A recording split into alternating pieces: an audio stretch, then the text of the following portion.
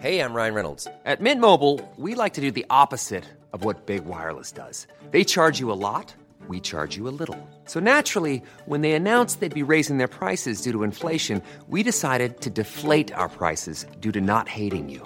That's right. We're cutting the price of Mint Unlimited from $30 a month to just $15 a month. Give it a try at mintmobile.com/switch. $45 up front for 3 months plus taxes and fees. Promo rate for new customers for limited time. Unlimited more than 40 gigabytes per month. Slows full terms at mintmobile.com. Hold up. What was that? Boring. No flavor. That was as bad as those leftovers you ate all week. Keke Palmer here. And it's time to say hello to something fresh and guilt-free. Hello Fresh. Jazz up dinner with pecan-crusted chicken or garlic butter shrimp scampi. Now that's music to my mouth. Hello Fresh. Let's get this dinner party started. Discover all the delicious possibilities at hellofresh.com. This podcast is part of the Planet Broadcasting Network. Visit planetbcasting.com for more podcasts from our great mates.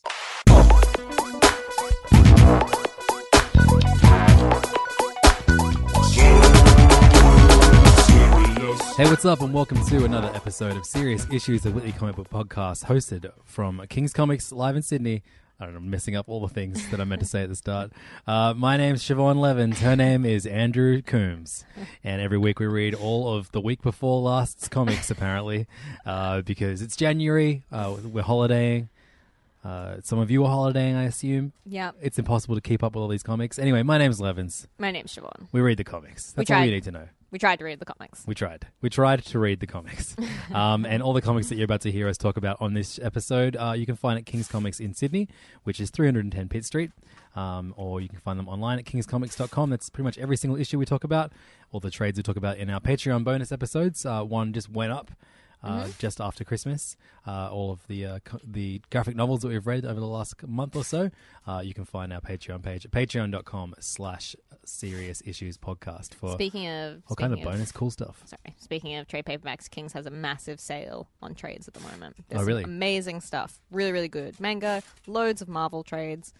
It's well worth checking out. There's a big clearance tab on the website. Heaps of good Dark Horse stuff. I was just rifling through that too. Yeah. Some good stuff. There's some stuff that I was really, really shocked was on sale. I was like, wow, we shouldn't. This is worth money. This is good. It's the Bible. Why don't they even sell the Bible here? Why is it for sale? So on today's episode, we are going to be starting the same way we start every episode, and that is by reviewing all of the week before last number ones. We're 1 week behind. Eventually, by the end of the month, we will have caught up. Yes. Just got to bear with us a little bit while we try and fit comic book reading around holiday time with our families. Yeah. Stupid families. I mean, I'm really way. enjoying these holidays. I spent most of last week submerged in salt water. That's so nice. That is how I am spending the rest of this week. That's awesome. I am not getting out of the water. Are you going to introduce Shatterstar to the beach? Yep, he's had a couple of beach trips. He likes sand, ambivalent about water. Tilly is the other opposite. She loves just waves just get crashing over her face. And it's hilarious, like how insanely hungry she is for action and chaos. Yeah, this is the best. And then this time next week, I'll be in Singapore. Oh my god! I've never been. If you've got any tips for Singapore, dear listeners, let us know. Particularly ones that have to do with me putting food in my stomach. Yes. But also nerdy stuff too. There's some good comic book stores or good I found some bizarre superhero themed restaurants. Cool. I'm gonna take Archie to. Definitely. But that's probably gonna be goofy and the food will definitely suck. But whatever. It'll be like a shitty burger with the bat logo on it. That's what I want from my life. The traditional Singaporean heritage Batman burger. Let us know. I'm keen for tips. But enough about holidays. Let's talk about number ones. There were 3 in the week that we're talking about. Should I state some comic book podcasts start with the week that these comic books came out. Oh yeah. So this was 2 Wednesdays ago. Damn, are we still talking about comics that came out last year? We're such has-beens. Oh my god. So these are the books that came out on the 27th of December, 2017. Old news in this day and age. Old news, but at least it ain't fake news. Hey, what? And that's the only Trump reference you'll get for the entire year on Serious Issues. There were only 3 number ones during the last week of December, and we're going to review those 3 books now in a little segment we call First Things First, in which we review all of the number ones. Let's kick things off with one of 2 Marvel books. This one is called Phoenix Resurrection. and it's the big new X-Men event about the return of Jean Grey, the original Jean Grey, Finally. not the other recently returned Jean Grey, who's a young version. This is the old version who died a couple times, but she's back and will almost certainly not die this time. This has been written by Matthew Rosenberg with art by Lionel Yu, and this is like just a bizarre thing that kind of like, apparently this was something that was pitched by Matt Rosenberg, who was a writer that we quite like. But it's very strange that the Jean Grey series, which is written by Dennis Hopeless, which I was quite enjoying, has been put on hold. And I guess like the last issue of that was like that version of Jean Grey like reduced to a skeleton as the Phoenix just destroyed her. So unfortunately, you know, like whatever Dennis Hopeless was hoping to achieve with his run just seems to have been steamrolled by this event. But was it worth it, Siobhan? I read this book a week and a half ago. Yeah, I know. Tell me what And happened in I'm it. confused because I read the second issue also, and so I don't think I enjoyed this issue much, but I enjoyed the second issue more. So it gets better. I thought so. Just like being a gay teen. Just like being a gay teen. But this was like a bit of a mess. Like I don't think this is anywhere close to Lionel Yu's best work. It's real static and it looks kind of rushed, and I don't think the colors do much to improve the situation. And there were whole bits that I didn't understand. Like when these kids are like knocked out and floating, they don't even look like they're floating. What's going on? What about from a story point of view? I can't remember what happened. Something. The Phoenix is Kitty returning. Pryde has no personality and is just like boring mum haircut. I'm the boss of the X-Men now. Yeah, Cool. That's nice. fun for and everyone. also this iteration of Jubilee is really weird too. Like she like Yeah. just straight up just takes a bite out of someone's neck because Yeah. she wants to see if they're a vampire or not. I don't know. And it has nothing to do with the like super cool version of Jubilee that is in the best X-Men series, Generation X, Yeah. which has also been cancelled. Thanks a lot, Marvel. Something weird stuff's happening, and the X-Men are like, I think it's the Phoenix, and so they're gonna go investigate. But then there's also like a weird teen or like young adult version of Jean working in a diner, Teen and just Grey. weird shit's happening. Yeah, I didn't get that. It's like like this Twin Peaksian kind of other world in which Jean Grey and Scott are both there. Like Cyclops Yeah. are there. I don't know, who knows? It's like a diner thing. Yeah, So it kind this- of reminds me of like Pleasant Hill. Yeah, what's it The- called? Avengers. Something. Nick Spencer led into events. Assault. You know what I mean. Assault on Pleasant Hill. Yeah, there Is you that go. what it was? I don't know. Something like that. Might as well. But yeah, this was a pretty nothing first issue. But I'm glad to hear that the second issue is better. I have that in a pile right next to us. Apparently, Siobhan is worried that she's mixed up issues from between the weeks. So It's entirely possible, what guys. an even more fun thing to add to this already Yeah. funny episode. Serious issues. We'll be on track by the end of the month, guys. You don't need to worry about living in the past anymore. Yeah, a weird number one issue to this event that I didn't really want to read to begin with. Yeah. But you know what? I like Matthew Rosenberg a lot, Me and too. so I'm totally on board. If he somehow gives Jean Grey a personality, then that's cool. That's fine by me. But at the moment, she's still just boring. I have red hair and everyone loves me. But I grew to quite like the young version of her. I know. And now they're gone. I don't know, whatever. Comic books. It'd be cool if she had like some weird interdimensional time travel thing. What- Like if she was like the Booster Gold. What if she was teen Grey by day and then adult Lady Grey? Lady Grey. Lady Grey by night. Teen Grey by What? day, Lady Grey by night. So you have like Jean Grey by like the night version, adults only, and then teen Yeah, it's only just her fucking Wolverine for 12 hours. Terrible. until the sun comes up.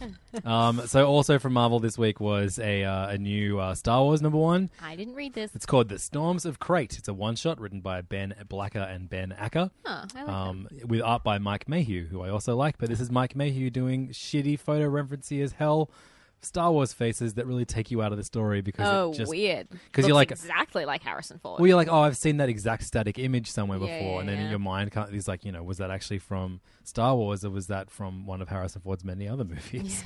And then you start thinking about Air Force One. Was it good? It was. Should it be made Lucasfilm canon? Yes. What if Han Solo was the president? That's a world I want to live in. The Storms of Crate is a story that... have you seen The Last Jedi yet? No, I haven't. I liked it a lot. Yeah, I wanna and see the it. finale is takes place on this like salt planet, and beneath the salt is like these like red kind of crystals. Cool. And it's this planet that's had like a long out of use rebel base on it. Cool. And so they return to it, and this basically tells a story of how it was founded. And of course, it is set in between. I think episode 3 and 4 and 5. I guess I don't know. No, actually, maybe 5 and 6. Who knows? I can't remember. I read this a week and a half ago, and I've read many comics since. So far, this is going well. Yeah, but it was quite a sweet little story about Luke and Han and Leia coming to Crate for the first time. This really cool salt planet with red beneath it. Cool. It's a very striking image, seeing things fly over it and revealing the red beneath the salt. Look, as far as a one-shot goes, like Mike Mayhew's art is much better than he was forced to do here. The photo referencing stuff needs to stop, because all the Star Wars books, like the Great Darth Vader series at the moment with the Kamen art, that's great, because it's just him doing cartooning. It's not photo referencing shit. Yeah. Darth Vader wears a helmet. What do you need a photo reference? True. I just wish they would stop doing it, and I feel like it's like a mandated thing. The editorial is like, no, it must look exactly like the pictures of them, because how will they know who it is? I don't know. It looks weird. The next one shot we're getting is a one shot about the unnamed Benicio del Toro character in The Last Jedi, who has a speech impediment. So I love it when they have to write that into speech bubbles. What's his speech impediment? He just kind of like stutters, has a weird kind of tick almost. Oh, okay, right. I don't think we need any of these, but I'm going to read them. Yeah, because I'm an idiot. Nice. So also on the number one front, we got a first issue from DC that ties into the Dark Knights Metal event. This was called Dark Knights Hawkman Found, and is notable because it is Jeff Lemire's big return to DC after writing for Marvel for a few years and various other publishers. What was the last thing he wrote for DC? Would have been the Justice League of America book. But he also did Justice League Dark. He did Animal Man. He did Frankenstein, Agents of S.H.I.E.L.D., which is a secret favorite of mine. Green Arrow? And Green Arrow with really Andrea like that one. Sorrentino. All really good books, but he hasn't, they were years ago. This is him returning to DC. You would think it would be on a book that was very, very good, that really showed why it's awesome that Lemire is back at DC, but instead we get this. Written by Lemire with art by Brian Hitch, and I can't really fault Brian Hitch's art. This is Brian Hitch doing what I like Brian Hitch doing, and that is drawing and not writing. But we also get inks by Kevin Nolan, so that's a great team. Yeah. And colors by Alex Sinclair and Jeremiah Skipper. It's not a bad-looking book. It's a great-looking book, but I just found the story to be just very, very generic, pointless. Like, this book didn't really need to exist. Yeah. It's a strange version, like a slightly off-kilter version of Hawkman to what we've seen before, of him kind of stealing the parts that make him Hawkman, and it kind of getting you up to speed as to what just happened in the last issue of Dark Knights Metal. Are you still reading that event? Yeah. Yeah. Because I have to. We're invested enough to finish it out. I don't know. Have you got any thoughts on this? I mean, it's a 5 out of 10 in terms of Hawkman's hairy chest. Could have done with a lot more hairy chest. I don't like if that's what He's his had a wings shave. look like. He's I'm had a not little into shave. it. Just not much. I mean, I guess stuff happened in this, but it's all kind of to do with that weird, Scott Snydery. Ooh, I love animal totems and weird trying to do meta stuff that I don't think heaps works. That's fine. There it is. The first It's Fine of 2018. Jeff Lemire can do better. We know he can. I feel like this was kind of something they were like, do this quick. And he's probably put more effort into the Terrifics. Yeah, looking forward to that coming out very soon. So those are the 3 number ones this week. There's not many next week either. I know because the pile is right next to me. I think there's fucking 5 Batman books to read for next week. Yeah, there's a lot of Batman books. Whatever. It's a big seller. He's the biggest, most famous superhero that ever was. But now we play a game called Roll the Dice for Marvel, Image, and DC to figure out whether we review Marvel, Image, or DC next. If it's 1 to 2, we read Image. 3 to 4, it's Marvel. 5 to 6, it's DC. And the first number is 4, so Marvel first. And then the second number is 3, so Marvel again. Great. And then 3, so Marvel a third time. And finally 1. So Marvel, Image, and then DC is the order we're going to review the books in. Let's kick off with an ode to Bendis. You didn't read either of these books, but I just want to talk about them quickly. Yeah, cool. This was Bendis at his most Bendis-y. Is that a good thing? No, it's or not. Bad? I don't think it is good. And I know he's not going through the greatest of times right now, but it's safe to say that he wrote these before he had potential blindness and was stricken to a hospital bed. Our thoughts are with him, and hopefully he gets a speedy recovery. Absolutely. Doesn't mean he's he back at necessarily home. writes great comics. He does sometimes, and I feel like he ended 2017 very strongly for me.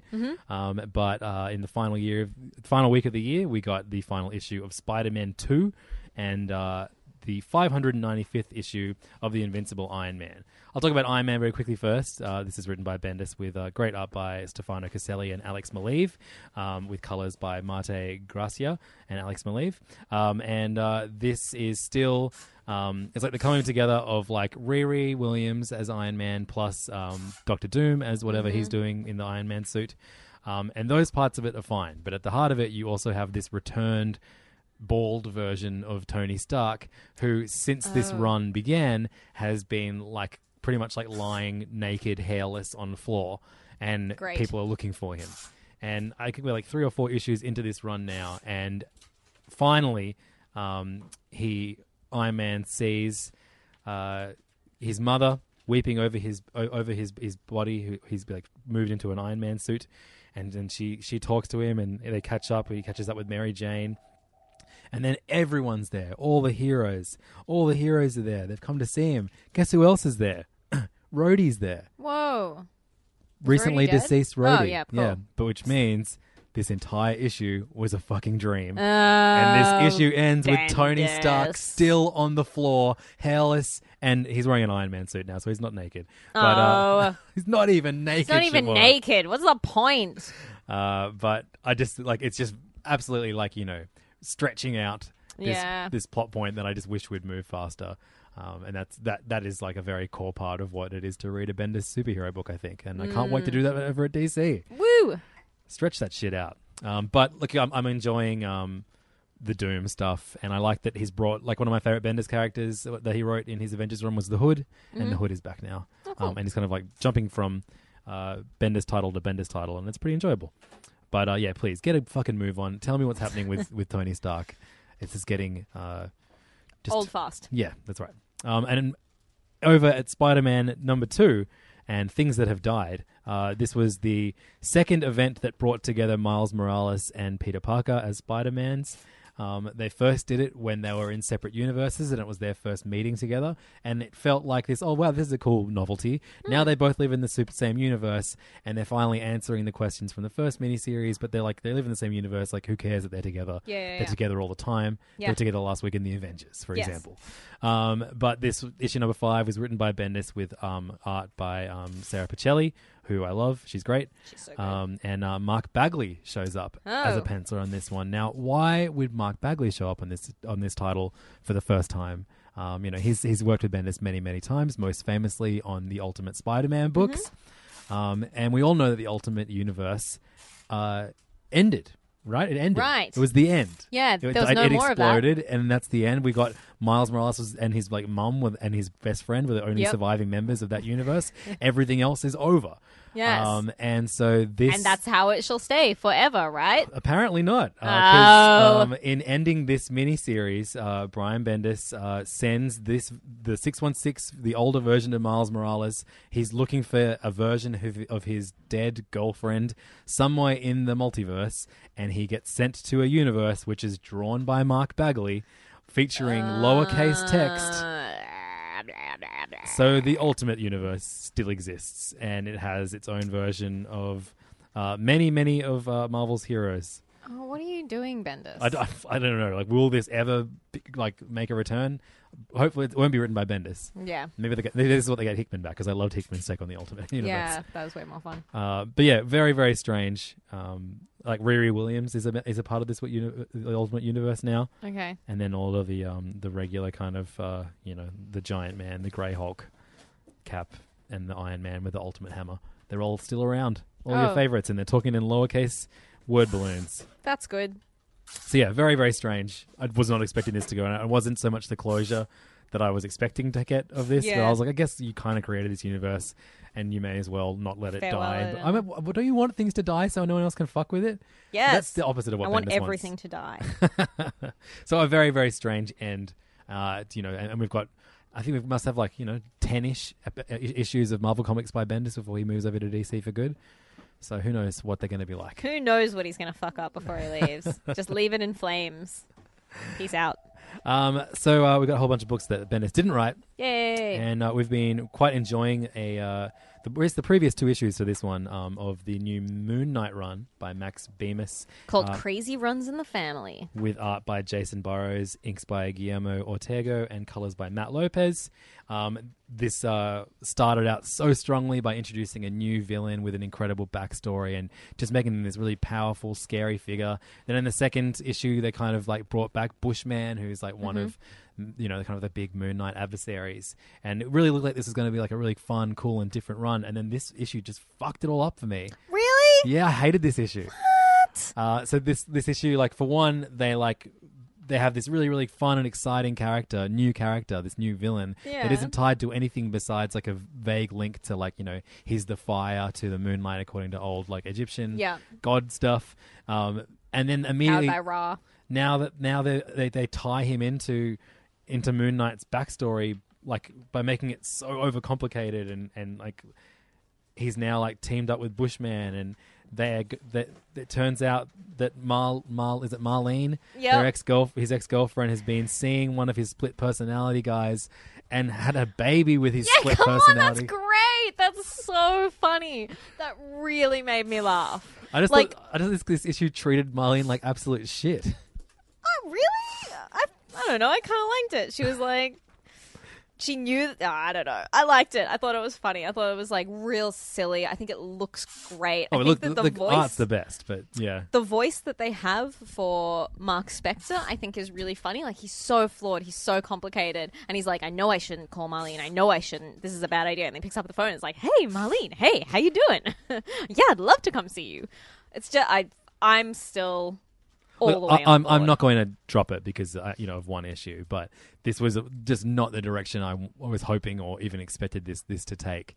And like Bushman, who is like a long time bad guy for Moon Knight, is like, I can finally get one up on Moon Knight. And I thought he was just going to kill him or something like that, but instead he like stages this like episode of Jerry Springer in his ex-girlfriend's living room.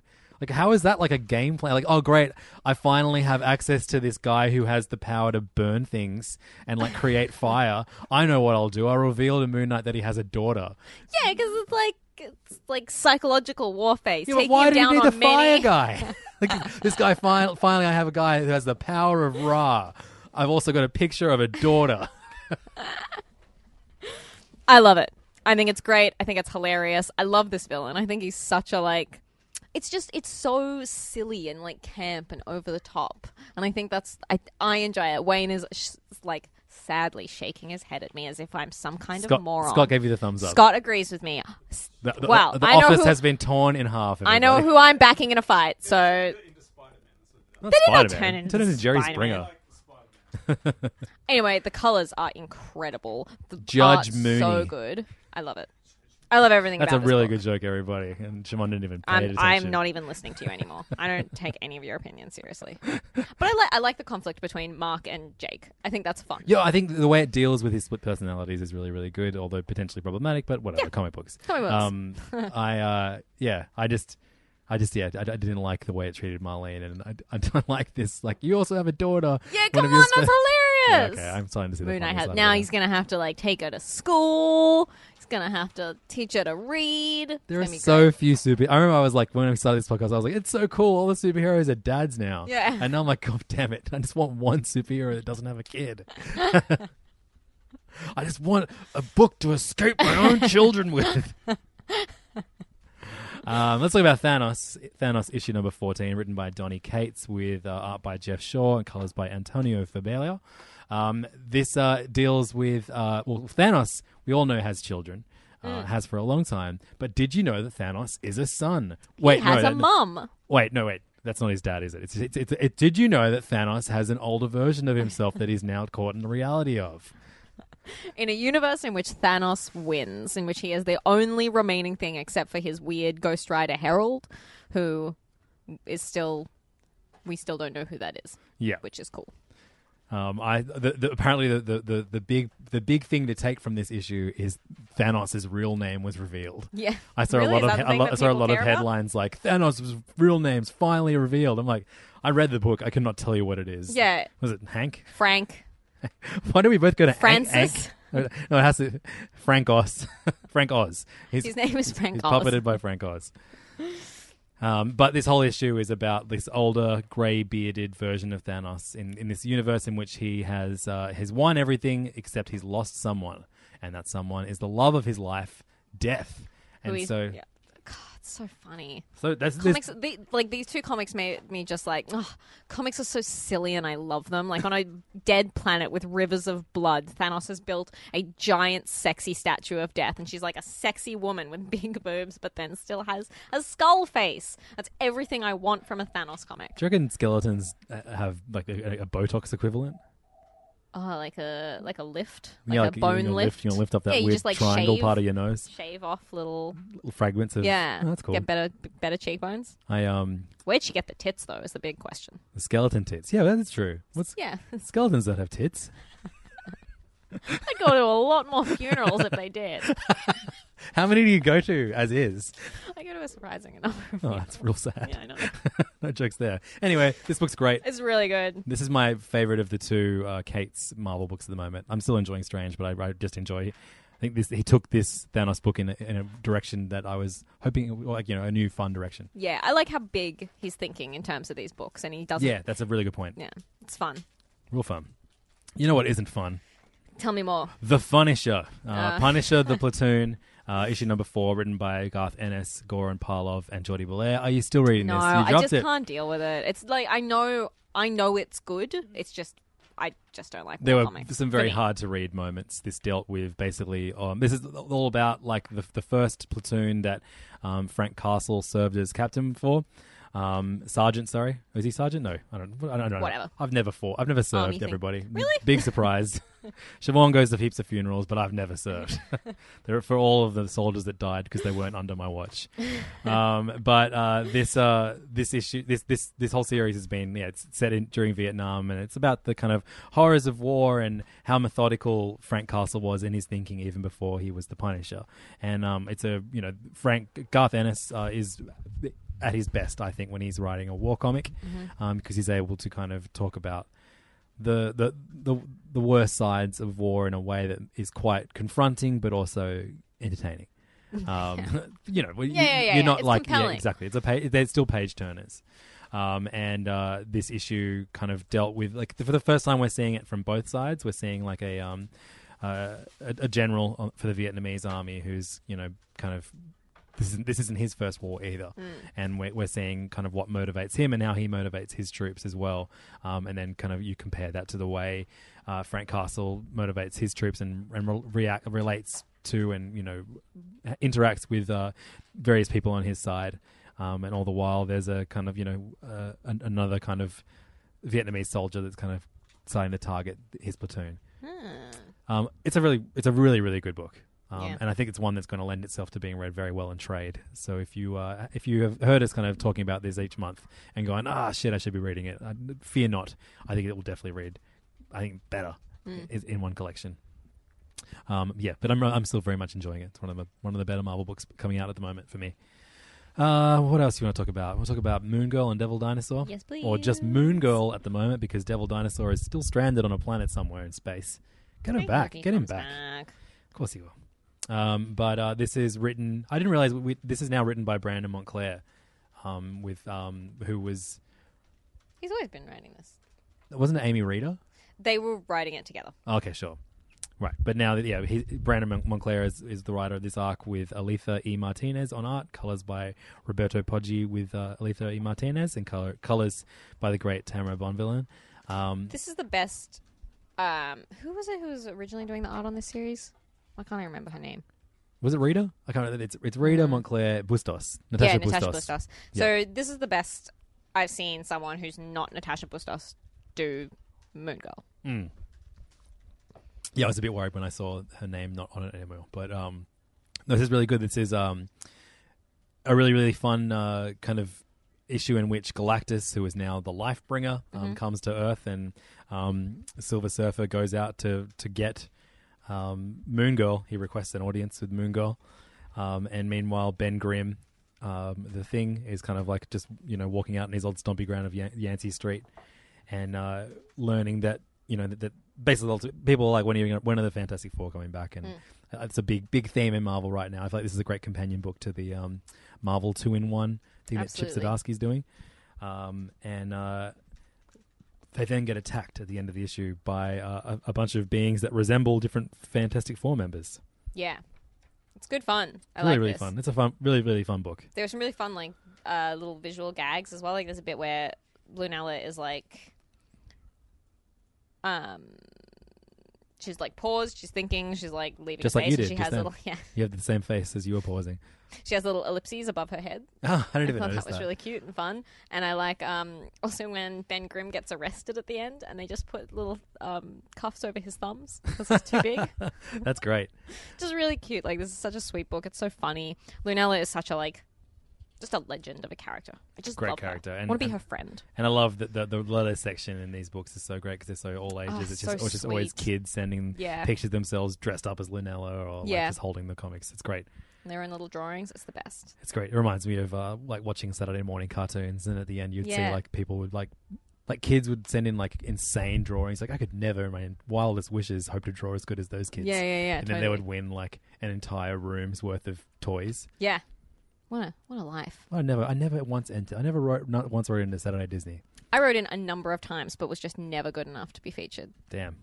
Whose life is more depressing? Let us know. Serious issues at kingscomics.com. Definitely mine. Black Panther this week. We got issue number 168 I missed that. by Ta-Nehisi Coates, Chris Damn Sprouse, it. Carl Story, Weldon Wong, Matt Miller, and Chris Sotomayor.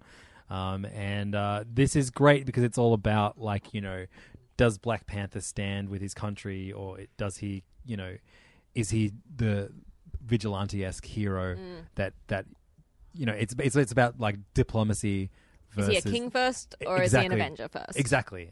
But usually that would be, does he fight for Wakanda or does he fight for the world? Yeah. This is entirely Wakanda based. Right. It's like, does everything Black Panther does, is it all considered political? Ah, that's such an interesting idea. Yeah, and this is just the way that Coates has really grown all of his characters, especially his mother. Yes. And then so you have her kind of like talking with the Dora La Milaje, and who have lost two of their own, AO and the two girls that had their kind of spin-off series. They've been taken hostage by Claw, and they're begging of like Black Panther to come to rescue them, basically. And it's like, well, that will be seen as a political kind of movement against another African nation, and all the while, you know, it turns out they are going to, you know... Of course Yeah, and there's a great moments of action and great moments for...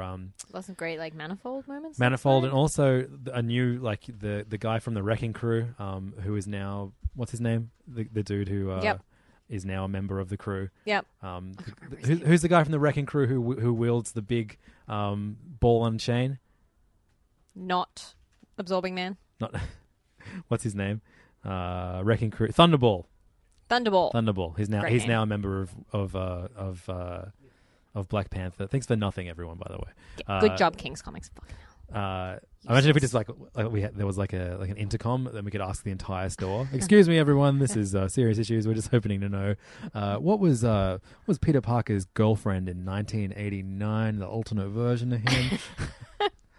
But yeah, Black Panther, really, really good. This arc is called Claw Stands Supreme, and as it stands, I've never really read a really great Ulysses Claw story, and this is shaping up to be one, which is great in the lead up to the movie, which I'm very excited for. Great. You going to see that one? Yeah. Crying Room? Yep. Great fun. Where I just go and cry by myself. Hey, I should have put this in the Bendis section at the start of this segment because you read it too. Jessica Jones, issue number 15, by Brian Michael Bendis with Michael Gaydos and Matt Hollingsworth on art duties. The Purple Man is back, and he can't die, apparently. Even though he gets killed by Jessica Jones at this point, he immediately gets back up. He's like, something happened. And finally, the unthinkable has happened after taking over the mind of Jessica Jones's child. What's the only worst person that he could take over the mind of? No, not Luke Cage. He's already done that. This time he's taken over the mind of Captain Marvel, Jess's Dangerous. best friend. She has a lot of powers. Yeah. This is an icky arc. It is an icky arc. He's He's an icky villain, and I'm always torn because I'm like, I think you should be able to address things like this in superhero comics, but also it just makes me feel icky and I don't like it. Because he didn't implicitly do all the things that he did in the Netflix series in the comics. But it's heavily implied. They go in depth with it in the Alias series. Yeah. He made her watch him have sex with other women and stuff. It's still super icky. Yeah, it's not but good. when you in the Netflix series, she pretty much says, you raped me. Yeah. And there is this unspoken. They've brought that version of the character into the comics now, I guess. Yeah. Even though he's purple in the comics. So I don't know. Which is better. It is a bit of a grey or a purpley grey area. I also read issue number 14 of The Amazing Spider-Man: Renew Your Vows, which is I'm reading because it's been written by Jody Hauser. I should read that. With art by Nick Roche, and it's just it's not groundbreaking in any way, shape, or form. It's just a very fun superhero book. This time you see they're a family who fight crime. It's Peter Parker, it's Mary Jane, and their daughter.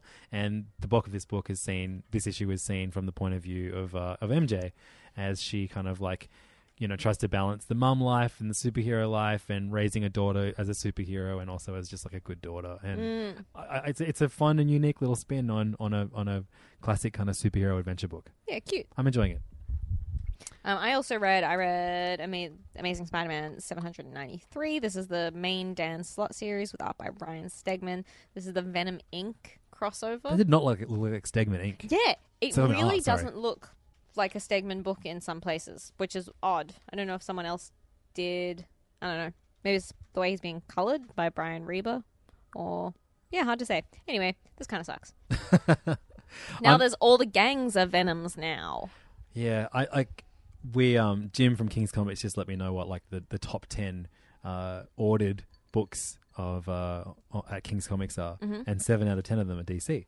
Yeah. Which is not, shouldn't be surprising to most people. Obviously, Batman is always going to be the most ordered. Yeah. And then you've got your big Doomsday Clock event, and then I didn't realize that things like the Detective Comics is really, really well ordered and all that kind of thing.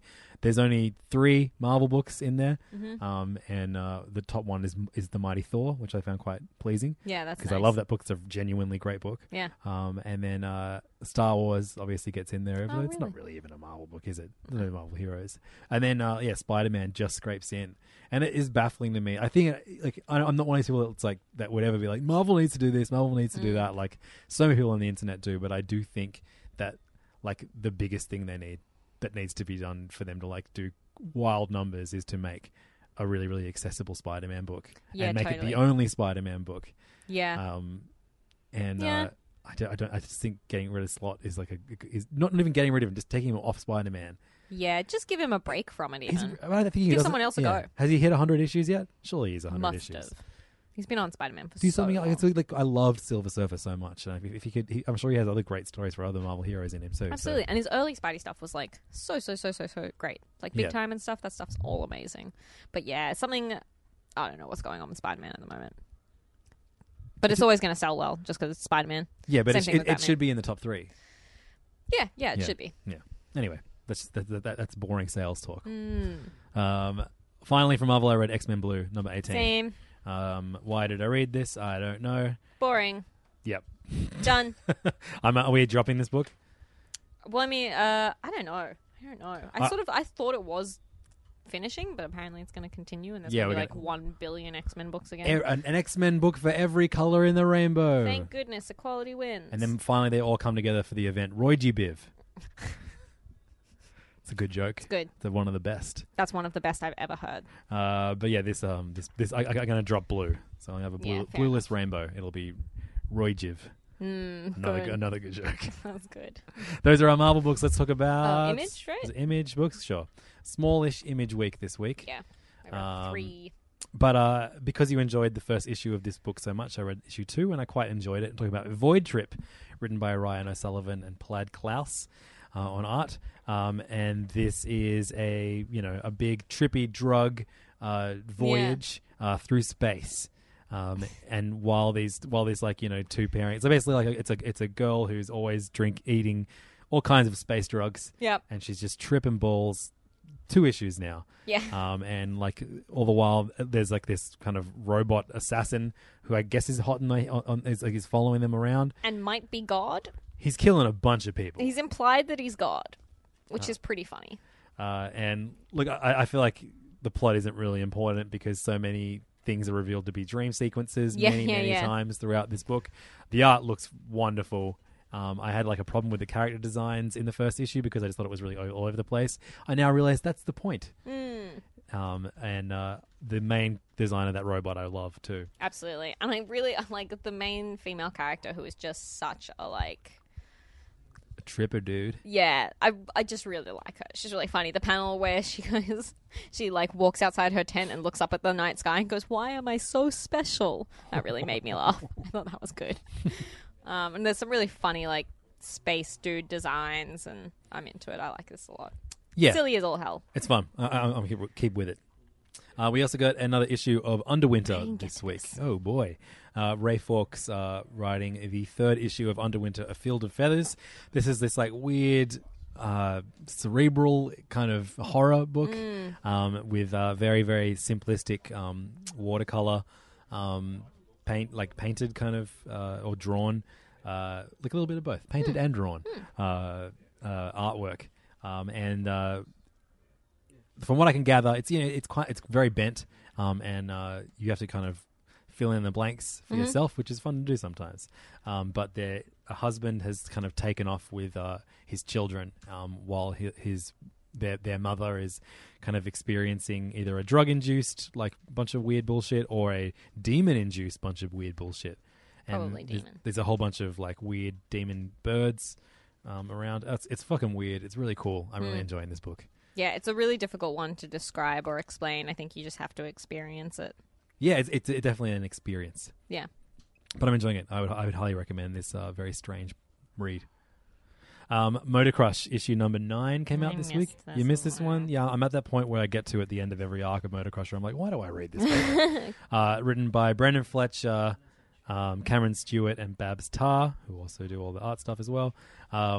This is about a girl who has to take weird drugs because she's an alien, and she races. Oh, is she an alien? Is that what it is? They found her on an alien ship. Oh, okay, right? Yeah. I don't know. And she races in a motorcycle gang, and if you give the drugs that she has to take to live to the motorbike goes really fast, and so it's an outlawed street drug for your motorbikes.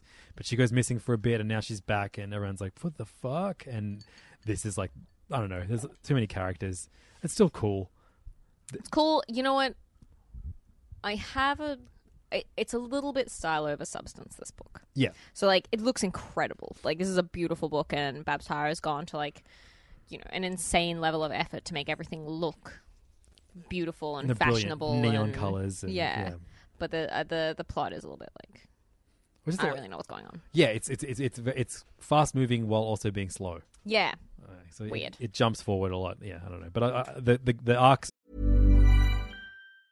Hey, folks, I'm Mark Maron from the WTF Podcast, and this episode is brought to you by Kleenex Ultra Soft Tissues, your ally to help tackle your allergy symptoms this season. I love the change of seasons, but nobody loves pollen and all those other things floating in the air that make you sneeze during this nice weather. Kleenex Ultra Soft Tissues are hypoallergenic and allergist approved, so fight back against watery eyes and runny noses without worrying about irritating your skin. For this allergy season, grab Kleenex and face allergies head on. Planning for your next trip? Elevate your travel style with Quince. Quince has all the jet-setting essentials you'll want for your next getaway, like European linen, premium luggage options, buttery soft Italian leather bags, and so much more. And it's all priced at 50 to 80% less than similar brands. Plus, Quince only works with factories that use safe and ethical manufacturing practices. Pack your bags with high-quality essentials you'll be wearing for vacations to come with Quince. Go to quince.com/trip for free shipping and 365-day returns. Millions of people have lost weight with personalized plans from Noom. Like Evan, who can't stand salads and still lost 50 pounds. Salads generally for most people are the easy button, right? For me, that wasn't an option. I never really was a salad guy. That's just not who I am. But Noom worked for me. Get your personalized plan today at Noom.com. Real Noom user compensated to provide their story. In 4 weeks, the typical Noom user can expect to lose 1 to 2 pounds per week. Individual results may vary. Almost over. I'm going to make my decision on whether I keep reading after the end of this arc. Nice. Was this week, or did I catch up on this? You I caught can't up on this remember. one, but let's talk Okay. about it. Redlands issue number 5. Ooh, I love this book. And this is the one that I spoke mostly about the back matter of in our last episode, because the back matter is the very, very sad Yes. diary entries. Oh my good God. Which character do you see those entries coming from? Does it implicitly say? I can't remember. I can't remember. Is it one of the witches, or is it or is it the girl that's now? I think it is the girl that is inhabiting the body of one of the witches now. Yep, cool. I think that's who it is. Comic books. But this is like Geordie. Like there are some women in comics who have such an incredible grasp on horror, like more so than any male writer I've ever read. And maybe it's because they push specific female buttons that it gets to me more. But like Gail Simone, Geordie Belair, and what's her name who did Through the Woods? Oh, Through the Woods. No. I can't think of her name now. But this is like this is such a good horror comic. It is like terrifying and horrible, and the art is beautiful, and it ticks all my buttons. Emily Carroll. Yeah, I love this book so much.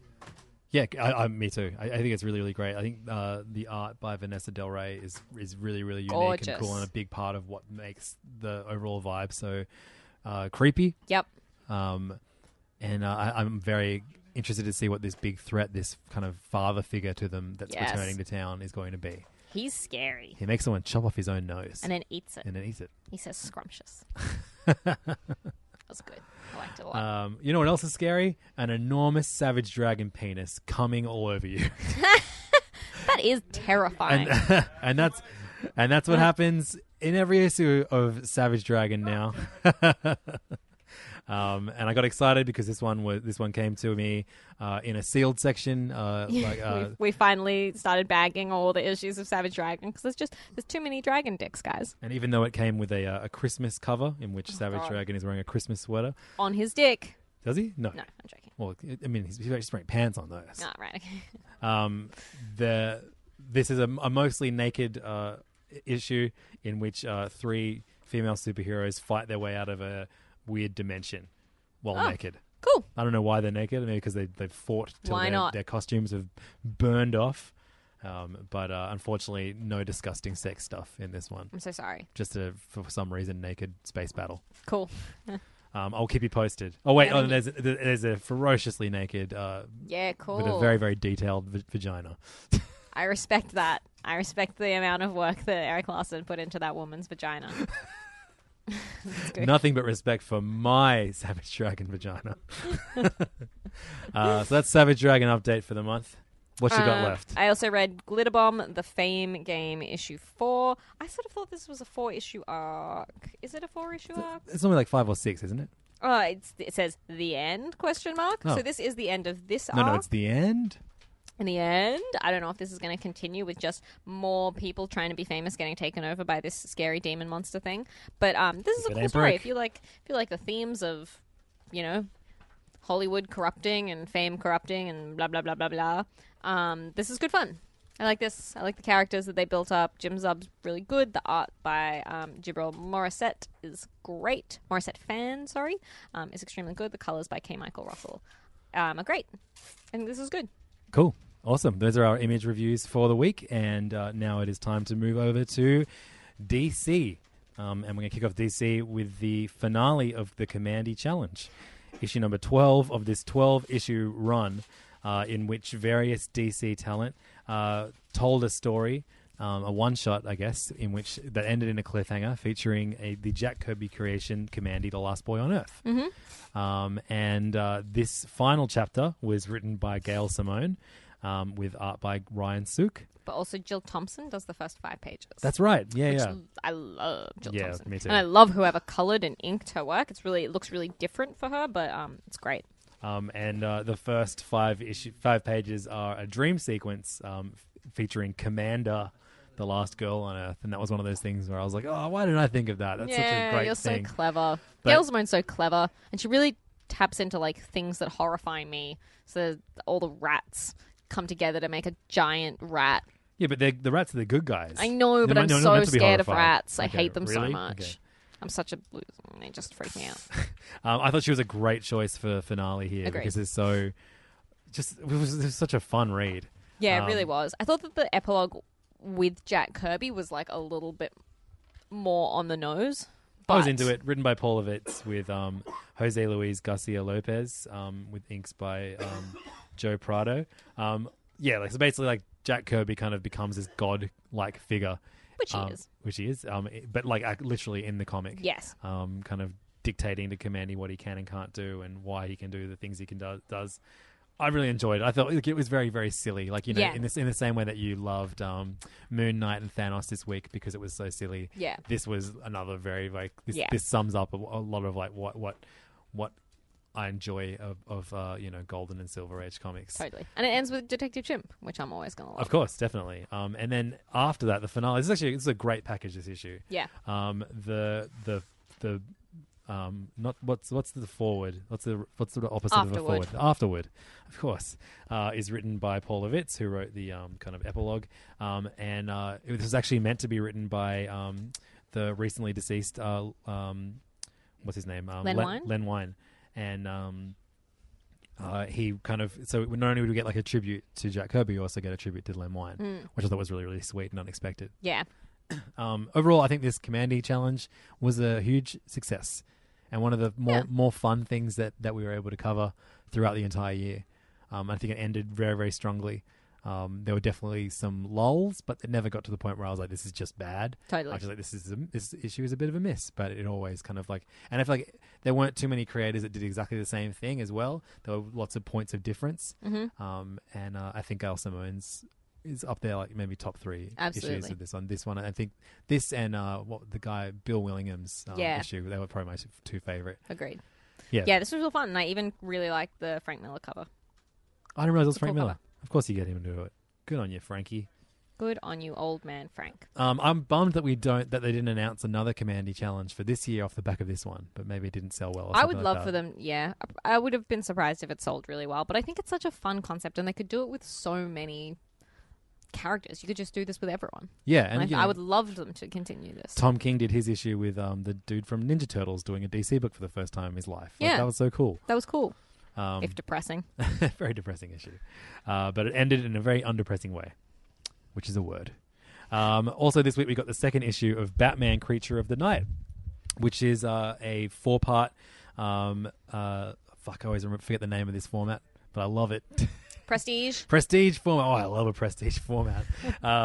Prestige format written by Kurt Busiek with art by John Paul Leon. This is the John Paul Leon is amazing. We already know, but this is maybe my favorite thing of his, especially the panels that harken back to Golden Age Batman stories. But this is kind of like the sister story to the excellent Kurt Busiek book Superman's Secret Identity. In which a boy with the name of Clark Kent starts manifesting Superman's powers, and it kind of jumps throughout decades of his life. So this is a boy whose name is loosely Bruce Wayne, who loses his parents and then starts manifesting an actual Batman to fight his crimes for him. Yeah, and the first issue was great, but quite sad and depressing. And now we see Bruce quite like on top of things, like for the most part. Doing well at his business, and feeling like he's fulfilling his end of the bargain in terms of trying to be Batman and make the world a better place. Absolutely. While this literal Batman fights crime kind of for him. But there are other things that this Batman creature does, and potentially harms others and other things so Bruce can have a better life. And Bruce realizes that at the end of this issue. I fucking love this series. Good. Man, it's so good. It's such a fun, not fun, but it's such a good concept. This was fun. I thought this was fun. Yeah. And so beautifully executed, and a really interesting idea. I love this. Yeah, it's like a celebration of Batman in a way you've never really read before. Absolutely. Like, as you see this guy who's just, a he's huge grown Batman up, fan. a huge Batman fan, and, suffers the same thing that Bruce Wayne suffered, loses his parents, and the way he kind of is still drawn to all the Batman things in his life. And so when he decides to start a charity to help orphan children, the first girl he kind of is drawn to is named Robin. Yeah. And there's just lots of sweet things like that like don't make you groan because Busiek is that good of a writer. Absolutely. And as you mentioned, John Paul Leon's art is incredible. This is one of my favorite books coming out right now. Yeah. And I'm bummed that it's only 2 more issues, but like you just know it's going to wrap up really well. It's so perfect. So I think we jump forward 10 years each issue. I mean, well, the Alfred character is the new level, like, him being gay and that being the reason that he didn't want to raise Bruce himself because what would all the people in the neighborhood say, this young boy being raised by a gay couple. Yeah, a lot, man, so incredible. Good. Such a good book. What about Doomsday Clock, issue number 2, written by Jeff Johns with art by Gary Frank? I can't believe there are 12 issues of this. I feel exhausted by this already. Yeah. At least there's no tie-ins that we know of. Yeah. This is the series that brings the Watchmen universe into the DC universe. Finally. Just what we've all been asking for. Gary Frank's art is great. Yes. And I will say that. Yes. Gary with, Frank. Great colors by Brad Anderson. I don't... like. There are parts of this I like. Oh, yeah? I really like the... mime and marionette characters who are meant to kind of mirror Punch and Judy, who were Charleston characters. Same, is it Charleston? The Watchmen characters were influenced by. I think they're cool. That's a cool inclusion. I really, really don't like bizarrely, like the least like the characters that I'm used to in this are all the DC characters. Yeah, what a weird version of Batman. But is this the regular version of Batman, or is this like... I don't know. And which universe are they in? And Lex Luthor is really weird too. It's like they're in like Golden Age? It's set a year in the future? Then why is everything in black and white? Because the Doomsday Clock, baby. What? Wait, what's in black and white? Isn't it like they're like, oh, some things in this universe are like in the past and some things are in the future or something? Like they're more ahead of us in some ways and behind us in other ways. The timing of this, I also don't understand. I wish that there was more like... Oh, I thought the black and white part was meant to be descriptive? Like... That was that's the past. That's the... There was, I can't remember where it is. Anyway, when they're talking about like movies and stuff at some point, maybe I'm crazy, but I don't understand this. I'm too dumb for this, clearly. It's not like... This just kind of like I just there's no event to it. Like I just like I breezed through this and I finished it and I was like, huh. Like it ends with old mate the comedian is back and he's alive too and he's hanging out. Shoots Lex Luthor. Who cares? No, he shoots Ozymandias. Oh, right. He's aiming for Ozymandias and he shoots Luthor. But like. It's like a hero moment, but this guy's a rapist. Yeah, like I don't get it. There are some okay themes. I like Bruce going through a psych test and looking at the ink patterns, and you see Rorschach's face pattern be brought up, and this version of Rorschach is now in the Batcave.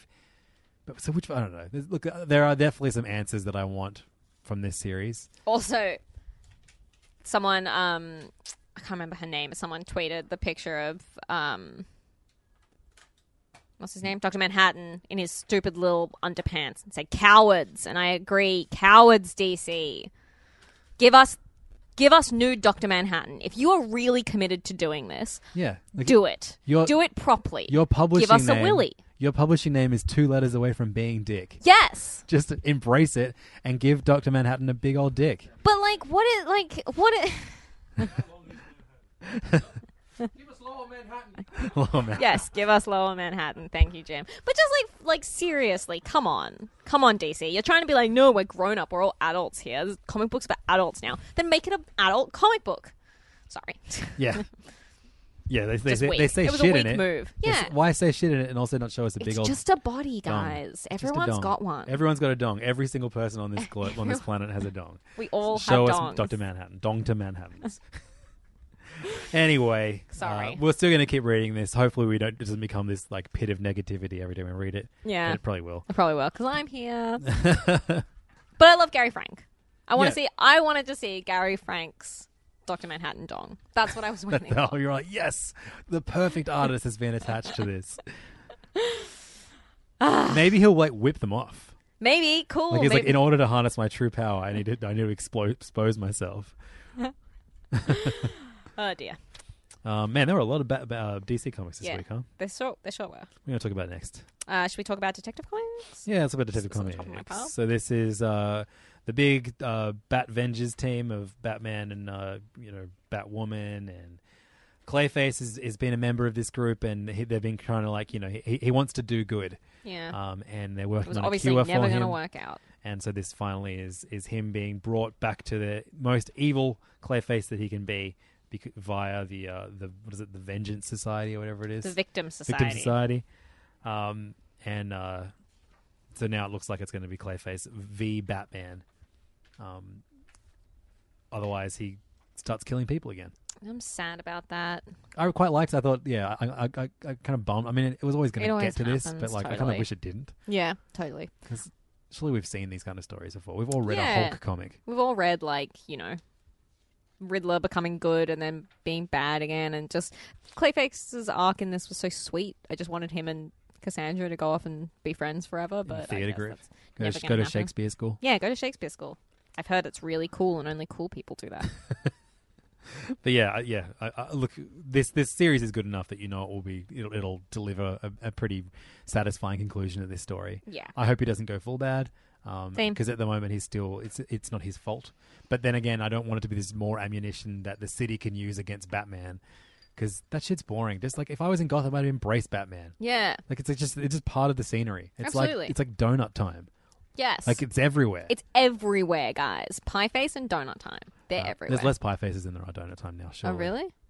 In like the greater CBD. This is good content if you live in Sydney. Yeah. If not, we don't care. See you later. Detective Comics. It's okay. I read The Flash this week. Oh, yeah? How was Issue it? number 37. I read it because look at that cover. It's a great cover. He's saying kneel before, which is something that Gorilla Grodd would say, except it's... Or Zod. Kneel before Zod, you're right. But surely Grodd has said kneel before Grodd, right? You've got to hope so, right? Well, anyway, Captain Cold's on the front and he's saying kneel before cold. That doesn't work. Now that doesn't work at all. I wish this was Gorilla Grodd. Fuck this comic. I wish everything was Gorilla Grodd all the time. But turns out that in sending all of the rogues to prison, Barry Allen has fucked up worse than he ever has before because they've taken over the prison and the rogues are living a better life than they've ever lived before. Oh, no. So, like, underneath the prison, they just, like, they've got all their fortunes and they're plotting to take down Flash once and for all. This is exactly... I did a podcast for SBS recently, their Batman podcast. I can't remember what it was called. I can't remember any of the details of it. Just the worst. I don't know why I even brought this up. But this is very similar to the plot of the episode that we talked about. Look it up, guys. You have Google. Was the Flash in it? Nope. It was Batman. Did Batman say kneel before bat? No, but Shelley Winters was in it. I want one of Zod saying like you know how you get like superheroes teaching you how to like read. Oh yeah. Like instead of saying kneel before God, he's saying I before E. Yes. except after seeing and Captain Cold is right there. Yeah, but that's not even a rule anymore. We don't teach that anymore because really? It's wrong. More times than it's right. Whatever the modernization of that. Jeez, political correctness gone mad. Wonder Woman issue 37. How'd you read it? I read it because you said it would be good. It wasn't. It wasn't. Fuck you, Siobhan. The end. I don't know. Zeus is back. But now dead, probably? Oh, yeah, he's dead. That's weird, killing a god, like, from another thing. I guess Thor is another thing. Marvel do it all the time. Thor is another thing. It's so funny that everyone's like, good on you, DC. You're selling so many more comics because you're just doing what Marvel aren't. It's like, no, they're kind of just doing lots of Marvel things at the moment. And Marvel still outsells DC just on sheer numbers because they put out so many books. That's fucked. I wish Marvel would put out less books. Yeah, agreed. But now, I guess the big takeaway from this book is that Darkseid is no longer a teen. So, in worst book of the year? Agreed. I wish he was still a baby. Or at least a tween. Yeah. Darkseid the tween. Just having him deal with puberty. Teen Grey great. And Dark Tween, or whatever his name was. I don't know. Action Comics, 994. That's a big number, isn't it? It is a big number. Booster Gold and Superman. Booster Gold refusing to let Superman meddle with the place that he was from, Krypton, because he's gone back to kind of where he came from, and he's fucking with the time stream to try and figure out what happened to his father. Yeah, this is so annoying of Superman. Oh, like Superman just not getting it. Yeah, you're Superman, you're supposed to be better and smarter than all of us, and he's like, no, I want to fuck up the time stream. But he loves his dad. I know, but that's dumb and annoying. No, you hate your dad. Everyone knows that. Oh, I love my dad so much. I Can't even joke about it. But Dan Jurgens' art is pretty good on this. It's pretty Jurgensy. Oh, Jurgens did the art on this too? He did the pencils, but then 4 other people did the ink, so it's a little bit inconsistent. But I'm really enjoying from a story point of view. I think this is hitting why I like Action Comics so much. Jurgens does a good, fun adventure comic. I could do more with more gags. Like, why have Booster Gold in it? I guess there's not jokes. He's trying to save Superman, so I guess he's got to be a little bit serious. But the next one's like the tag for the next issue is Booster's back, or Booster's home. Quick, look busy. So that's a gag. That's almost a joke. That's a good sign. Good. The Demon, Hell is Earth, issue number 2, written by Andrew Constant. Australia's own Andrew Constant. With pencils by Brad Walker, inks by Andrew Hennessy, colours by Chris Sotomayor. Good colours. Good great art. Colours. Yeah, I like this. And this basically is the split of Jason Blood and Etrigan the Demon. Mm-hmm. Usually it is like Etrigan inside Jason Blood, itching to get out. Now we have Etrigan in full control, but Jason Blood acting as his conscience and not allowing him to do certain things. It's a new take on the character that we've not read before. And it allows Etrigan to talk to Jason Blood without rhyming, but whenever he is like publicly Etrigan, he does some rhymes. Does the rhyming. I like how like fucking grim and evil this book gets in parts. Yes, absolutely. Just sort of setting fire to a little girl. With his breath. Yes. Yes, that's a good final page. I really like the use of Madame Xanadu. I think it's really I really like this book. I think it, goes into some weird corners of the DC universe, and I think that because he has so much these characters aren't being used anywhere else, he's got sort of license to do whatever with them. Yeah, totally. Blow up a whole town. It's great. But see, I like this Etrigan. I like this Blood. Yeah, like you said, Xanadu's cool. It looks great. It's a cool book. It's really good. I'm on board. Good job, Andrew Constant. One of the better DC books I read that during whatever week we read these books. You read a few. I didn't. I did. You didn't read Nightwing: The New Order? No, I'm gonna have to steal this from you and read it now. We can review it in 8 weeks' time or whatever. I like this less and less as it goes on. Every week I like this less and less. It's a good joke from 2008 or whatever. That's when I read this book. But it does have a cool, weird, beardy Superman. Yep. That was good. Okay, so and he's depowered? I don't know. Question mark. Something. The end? The end? Anyway, that's fine. Batgirl also... How many more issues are there left? 1? Yes, one more cool. issue. Right, I'll catch up and we'll read both together. We'll talk about it properly. I also read Batgirl issue 18, which was a little one-shot where Batgirl fights Harley Quinn. Yeah, I was going to pick this up and then I saw Harley Quinn. I was like, I don't want to read this. It was fine. Hope Larson wrote it. Yeah, Hope Larson, Chris Wildgoose on art still, right? Wildgoose? No, sorry. Wild Goose. That's 2017. It's the only comic... when I'm with you, all Sammy Basri is Wild Goose. It's Sammy Basri on art, and this is the only comic that I've ever seen that has someone putting on false eyelashes. Oh, fun. Cool. How's Larson's Harley Quinn? Annoying or the same? She's kind so of annoying. She's pretty annoying. She's kind of fine. Oh, good. Yeah, it was fine. Teen Titans this week tied into the Super Sons of Tomorrow event that's going on across Superman, Super Sons, and Teen Titans. And it's all about the evil future version of Tim Drake, who starts this issue and this event in a bat suit, but he gets a new costume in this one, and he's now known as Savior. Yeah, that's everyone's still just going to call you Tim Drake. Tim Drake from the future, but you're not Batman. Yeah. It rolls off the tongue. Written by Peter Tomasi and Patrick Gleason, with art by Ed Benes and Jorge Jimenez. I really like the art on this. And Richard Friend, and colours by Dine Ribeiro and Alejandro Sanchez. Yeah, this is the best looking issue of this event so far, I think. Yeah. That's a great team. Yeah. But this is a very unnecessary event. And we just found out that they've added another chapter of this, so it's going to go on even longer. That's what I wanted. Yeah. Yeah, it's fine.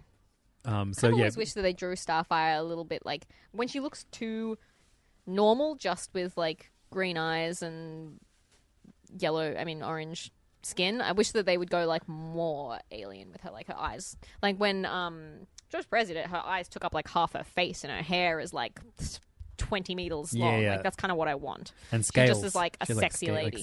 Like sparkly scales. Yeah. I like Amanda. And also get her tits out. I like Amanda Connor's take on her too. Yeah. Absolutely. I like Amanda Connor's take on everything.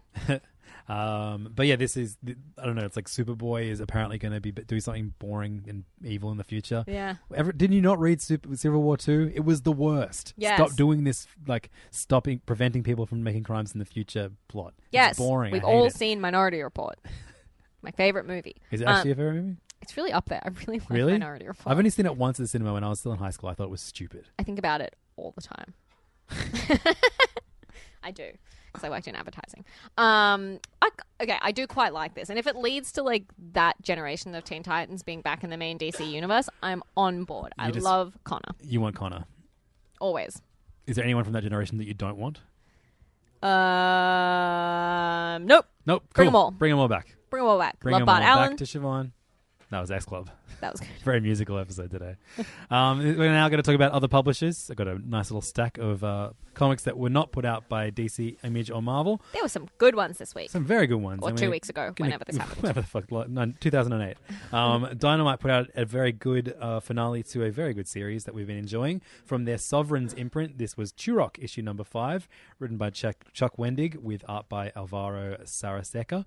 And this told the story of like a kind of different take on Turok, the dinosaur hunter. I don't guess what his name is, but he's in like this like parallel dimension that's been taken over by dinosaurs, and they've stolen all the children from Earth, and they're eating all the children from Earth, and he's trying to find his daughter. There's a tragic reveal linked to that. Very, very devastating. But best thing about this sad. series is that they've now, this concludes them reintroducing these characters into their imprint. And the next thing we get from the Sovereigns is this big kind of set in the 80s. There's like a crazy preview at the back of it. Did you read that? Yeah. And so now it's like Magnus and Dr. Solar, Turok. No, it's introducing Solar. Right. Anyway, whatever. Dr. Spectre. Yep. This is a really, really cool universe. Like, yeah, I love it, guys. We've made comparisons to Valiant every time we've talked about it, but it's kind of almost more self-contained like that. Like you can read like 3 different series, and you can be totally across the Sovereigns universe, and it's really good. I don't think there's been one series that I've not enjoyed. Yeah, totally. And so the next one is called just the Sovereigns, and it ties in all of one, and it's all linked to these golden keys that Turok gets handed one at the end of this issue. I really enjoyed this. I think this was maybe the standout. Magnus is probably still my favorite out of all of them so far. But this is up there too. It's great art. Alvaro Saraseca is a great get for Dynamite. Absolutely. Give him all your money, Dynamite. Agreed. Have him draw it all. So this is a really, really strong end to a great miniseries. Highly recommend everyone pick up all the Sovereign stuff, especially if you're a Valiant fan. Yeah. Or just a superhero fan. Absolutely. We also got the finale to Eugenic, issue number 3 of 3. You didn't read this. No, I did. I just didn't realize this was the end. I thought it was just going to continue jumping ahead 100 years at a time and just go on forever. This is the 3rd of 3 miniseries that are all roughly exploring similar themes, written by James Tinney in the 4th, with art by Eric Donovan and colours by Dee Knief. This iteration of this miniseries, Eugenic, told the story of basically there are women are unable to give birth, and so in order to basically stop the hate that humans inflict on each other, a scientist unleashes a virus that allows women to start procreating again, or being able to give birth, but in doing so, all children conceived will now be like these freaks of nature. Yeah. And the idea is that evolution will basically be so ugly that racism won't exist anymore, and people won't start killing each other over the way they look. Yeah, because everyone looks the same but different. They're all big, weird purple monsters, and they're more. They need to eat less and sleep less, and they're bigger and stronger, and all this kind of stuff. And then, so as it turns out, in the second issue, we saw that what few actual humans are left on Earth have kind of been sent to live in third world conditions, and they lead a revolution against the Newmans, as they're referred to. And then we jumped 200 years after that, and this very, very very good issue. Even though it was a massive exposition dump in parts, where it kind of told the entire story of what's happened in this world. But basically, it's the whole issue is from the point of view of a museum worker who works at a museum that's dedicated to kind of the failures of this eugenic experiment, and why maybe it wasn't as good as everyone's been programmed to kind of think it's great, and now all art is created by robots and all that kind of thing, and everyone views humans as like these horrible hatred-filled people that loved wars and stuff like that, and then humans are so much more advanced than that. But in gaining that, we've lost so much of what made us special. And it ends in quite a shocking way that I wish this would continue. Yeah, I love this series, and I feel like it was one that really rewarded you for reading it month to month. It read really well in single. I think it will still read well in trade, but I really enjoyed reading this every month because it wasn't like you had too much to remember. They sort of every issue is pretty standalone. Yeah, definitely. And I just think it's such a great concept, so well executed. I think the art's incredible. Great character designs too. The main character, this one with his mouth on his forehead, I love it. It was awesome. Really, really, really cool miniseries. And I'll definitely be tracking down the previous ones by James Tynion IV, Eric Donovan, and Dee Knief through Boom Studios. Loved it. Also through Boom this week was through the Kaboom All Ages imprint was Rugrats issue number 3, written by Box Brown with art by Lisa Dubois, Carolyn Nowak, and Eleonora Bruni. This is the kind of comic book adaptation.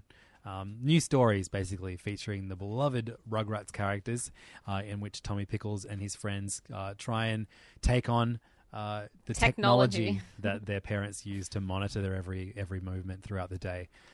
It's like, somewhat of a biting satire, very, very, gentle broad, satire. gentle satire on how addicted to phones and that kind of thing we've become. But I thought it was really strong and good, and the art's wonderful, and I hope, because this is the final issue of this arc, I hope Box Brown does a couple more arcs. Yeah, true. Because, undoubtedly we're going to get more issues of Rugrats. But whether it's the same team. Like these two in particular. Lisa Dubois does such a good job of, they look like the characters, but it's still her own style coming through. I love this. Yeah, this is great. If this is the first trade, these first 3 issues, that's a must buy if you have any love for the Rugrats series, or know someone that's 12 or what's the perfect age for this? 8? I don't even know. All ages, I guess. All children. But yeah, this is awesome. This is probably the best licensed comic that I've read since the Flintstones. Yeah. Really good fun. Real great shit. Loved it. Valiant this week put out the 3rd issue of Eternity. So many books about parenting and children and parents losing their children this week. I need that escape, Siobhan. I'm not getting it from my comic books anymore. Matt Kint, Trevor Hairsine, Ryan Wynn, and David Barron are the big creative team on this book, which is the kind of 4th in the what was it called before Eternity? Divinity series that they've been doing for Valiant. The child of the main characters from Divinity, who I guess has some crazy powers, has been kidnapped in order to save the universe. And it looks like now we're going to be seeing husband pitted against a wife. Great. It's really, really cool and unique, and I love seeing Abram's story.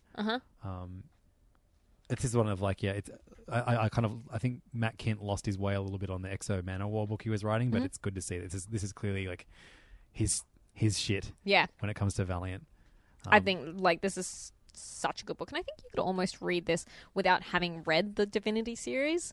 It is definitely improved by having read Divinity, but this is such a cool concept. I like how big he's going and how weird and meta. I think this is great. Yeah, it's accessible Grant Morrison. Yeah. Yeah, still dealing with very big, broad concepts, but doing so in a bit more of a personalized way. Yep. A lot more heart than Morrison puts in his sometimes. I don't know. I think Morrison has a big gooey center. I think so too, but sometimes when he goes full, meta, huge concept, sometimes he kind of leaves the door. The mark, yeah. I read issue number 165 of Usagi Yojimbo by Stan Sakai through Dark Horse this week. This is the finale of the Mousetrap little arc, and that means that as of issue 166, you're reading it. Great, because he's basically just telling these short little stories. And all you need to know is that the rabbit is a samurai. I've got that covered. It's just classic Ronin stories. There's, betrayal, there's thieves, but there's honor among some thieves. Hell yeah. And then there are different gangs. And this is just, I feel like you could say you've read one Usagi Yojimbo story, you've read them all, which I guess is somewhat true, but it's a great story. And Stan Sakai's artwork is brilliant.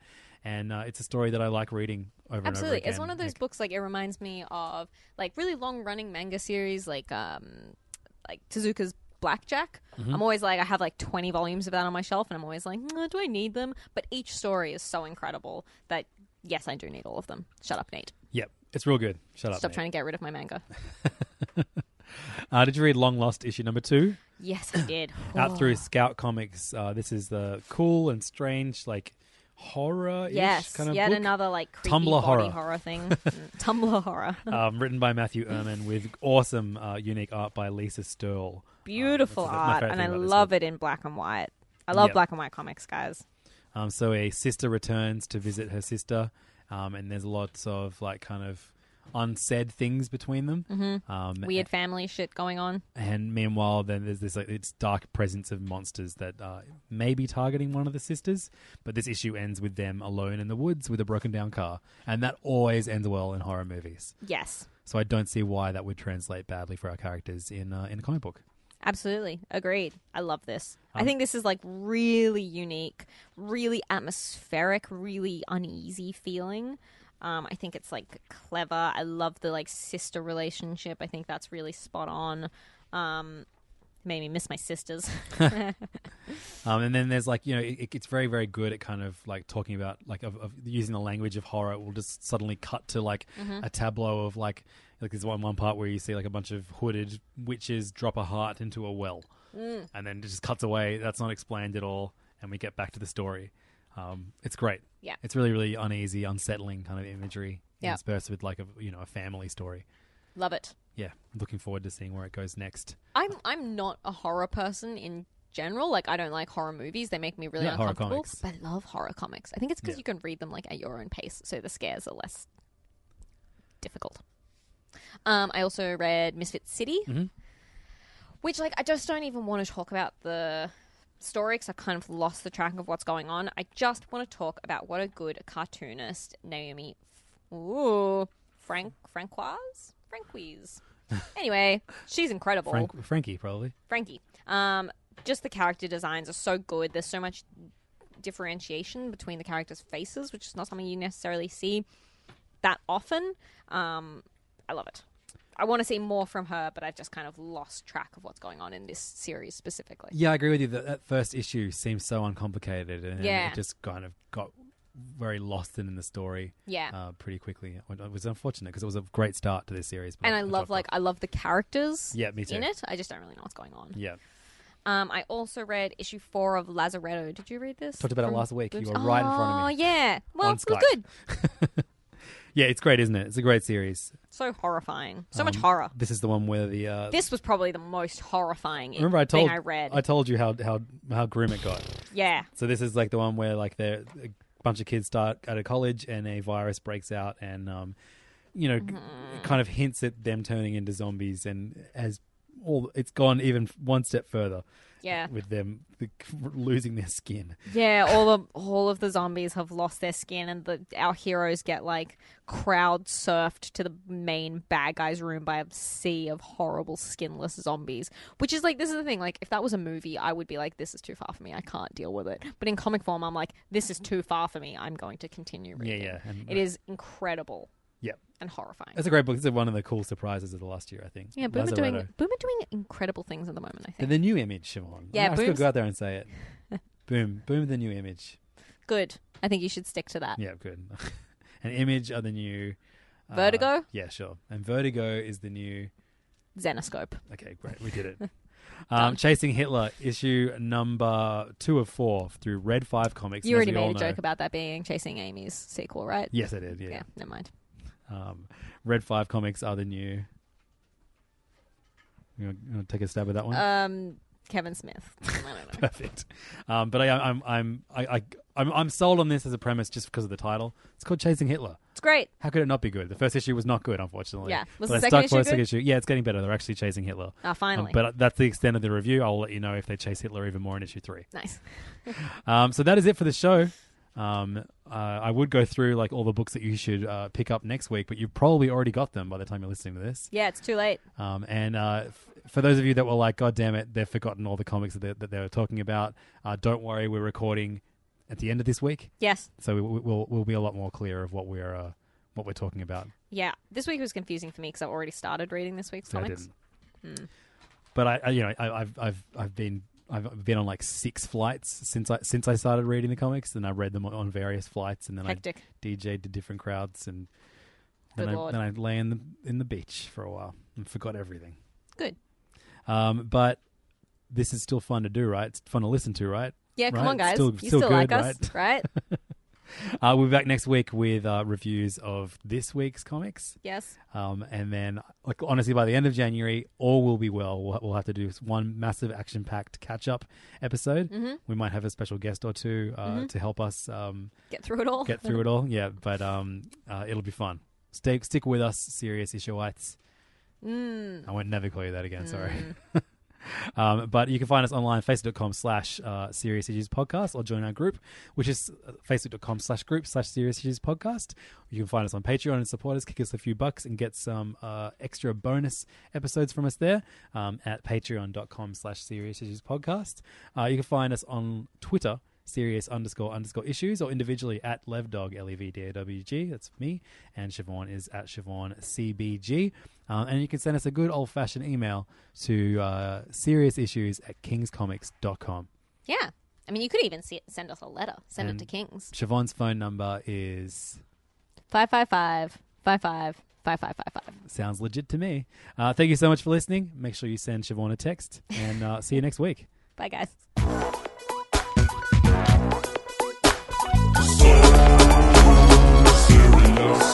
Hey, this is Levins. Thanks so much for listening to Serious Issues. If you're not completely sick of my voice by now, why don't you check out one of my other podcasts? One is called Hey Fam, and is about comedy and pop culture, so like comic book movies and comic book TV shows, all that kind of thing. The other one is called The Mitchin, and it's all about the food and bar scene in Sydney. You can find both of them on iTunes or download them directly at yolevins.com/podcasts. Thanks so much for your support, and I'll see you next week. Bye-bye.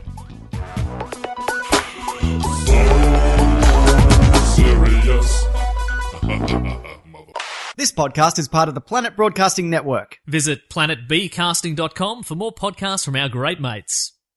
I mean, if you want. It's up to you. Hi, this is Craig Robinson from Ways to Win, and support for this podcast comes from Invesco QQQ. Invesco QQQ is proud to sponsor this episode, and even prouder to provide access to innovation for the last 25 years. Basketball has had innovations over the years, too. We're seeing the game played in new ways every day. Learn more at Invesco.com/QQQ. Let's rethink possibility. Invesco Distributors, Inc.